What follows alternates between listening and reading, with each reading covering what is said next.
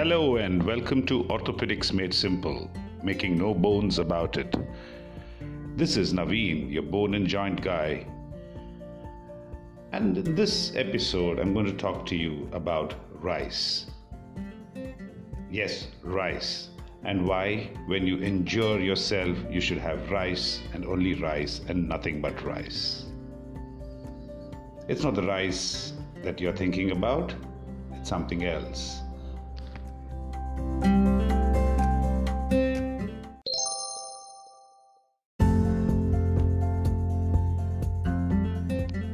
The rice here stands for RICE, and each one of them is R standing for rest or restriction, I standing for ice packing, C for compression, and E for elevation. I repeat, R for rest or restriction, I for ice packing, C for compression, and E for elevation.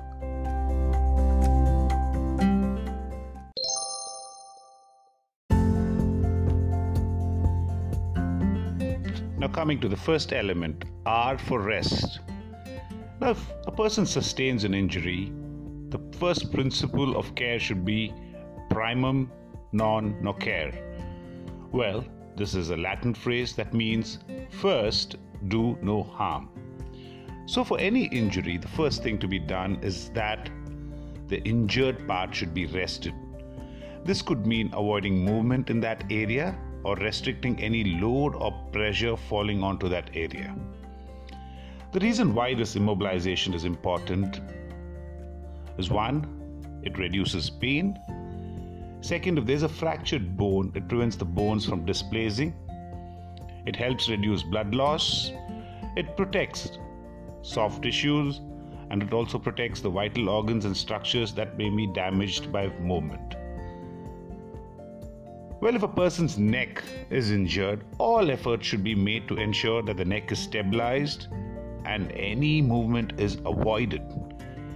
Even a 1-inch movement in the neck bone could mean the difference between full recovery and complete paralysis, or maybe even life and death. The upper limb also can be splintered and immobilized. Well, this being a podcast, I cannot show you images. For more details, you can see my blog post where I've incorporated the images and methods of splinting the upper limb. In fact, everyday items like newspaper or cloth that are available at home can also be used for splinting and immobilizing the areas that are injured. Those with injuries to the spine are to be carried very carefully, preferably on a spine stabilization board, or if that is not available, at least a flat surface board which is even and is on a level surface and does not let the patient move too much. Those with lower limb injuries too are splinted, and in addition, it is ensured that no weight bearing is allowed.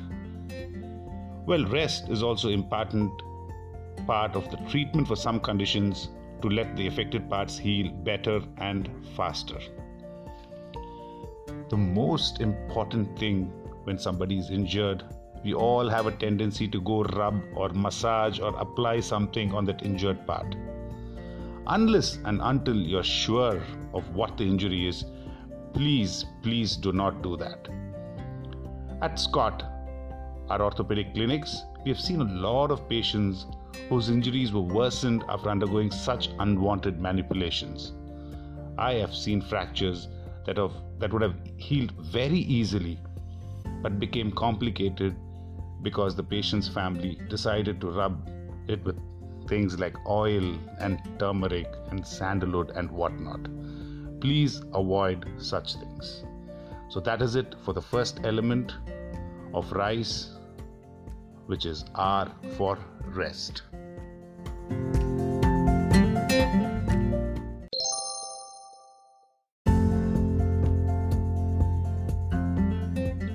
Now the second element, I for ice or ice packing. Ice treatment is most commonly used for acute injuries.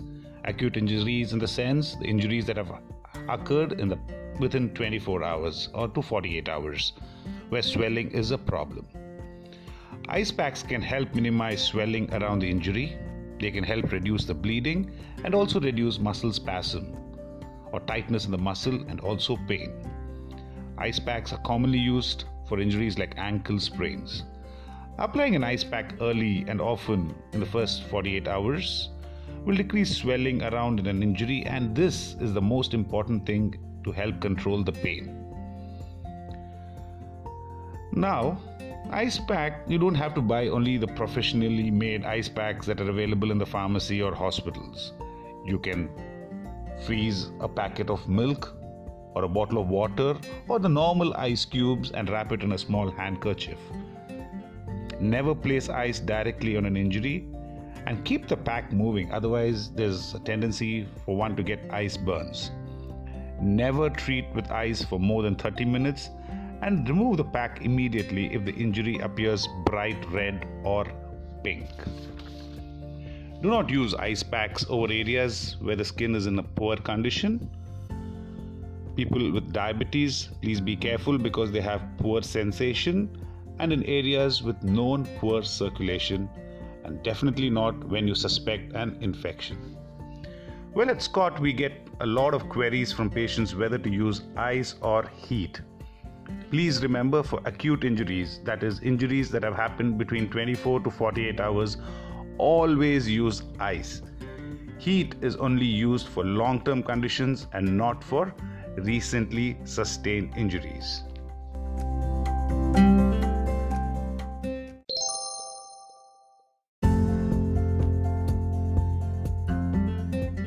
C is for compression. Now, compression of an injured part can be done using things like stockings, socks, and there are even electronic gadgets that help produce compression around an injured part. But the most commonly used method of compression is that pink, rosy color bandage that one gets to see, which is known as the Krebs bandage. Now, what does this compression do? It helps reduce edema. Now, edema is the fluid buildup that happens around an injured part, and by reducing the edema, the healing process is made faster because once the edema reduces, more nutrients and more oxygen reaches the injured part, and this helps in the healing. Less swelling also means less pain. And once an injury happens, the small blood vessels, the end blood vessels that supply blood to all the tissues called the capillaries, can rupture, and this rupture can cause a lot of bleeding. By compression, that blood loss is also reduced. So these are the benefits of compression. But there are some precautions that you have to take while using compression. One, it should not be too tight. Very tight compression means compromising blood supply to the damaged area and also causing damage to the nerves and the skin. Always look out for discoloration in the part after the compression. If there is increase in pain or any change in sensation like loss of sensation or tingling sensation, please remove the compression and then think about reapplying it when things become normal in the correct method and adequate amount of compression. Never too tight.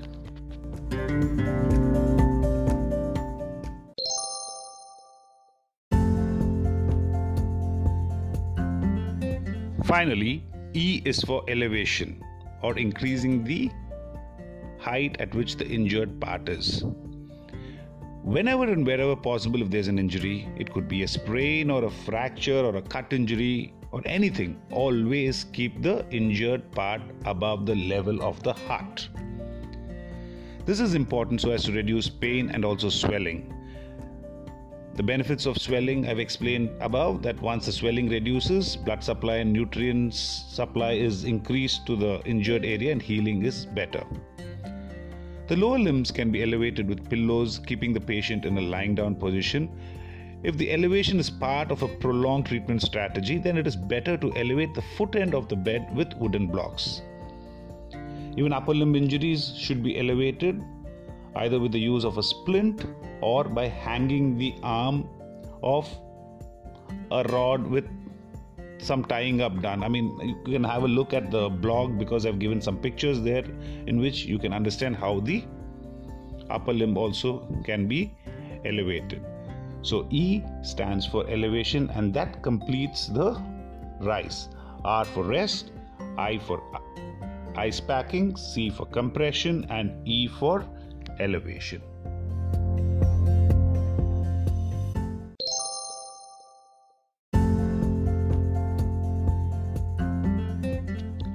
So that's it, folks. Remember RICE whenever there is an injury, and that is the best you can do for the person sustaining the injury. You can catch more details on my blog, whose details are given in the description above, and it goes by the name www.orthomadesimple.blogspot.com. If you have any queries, please leave them in the comment section below, and I'll reply to each one of you.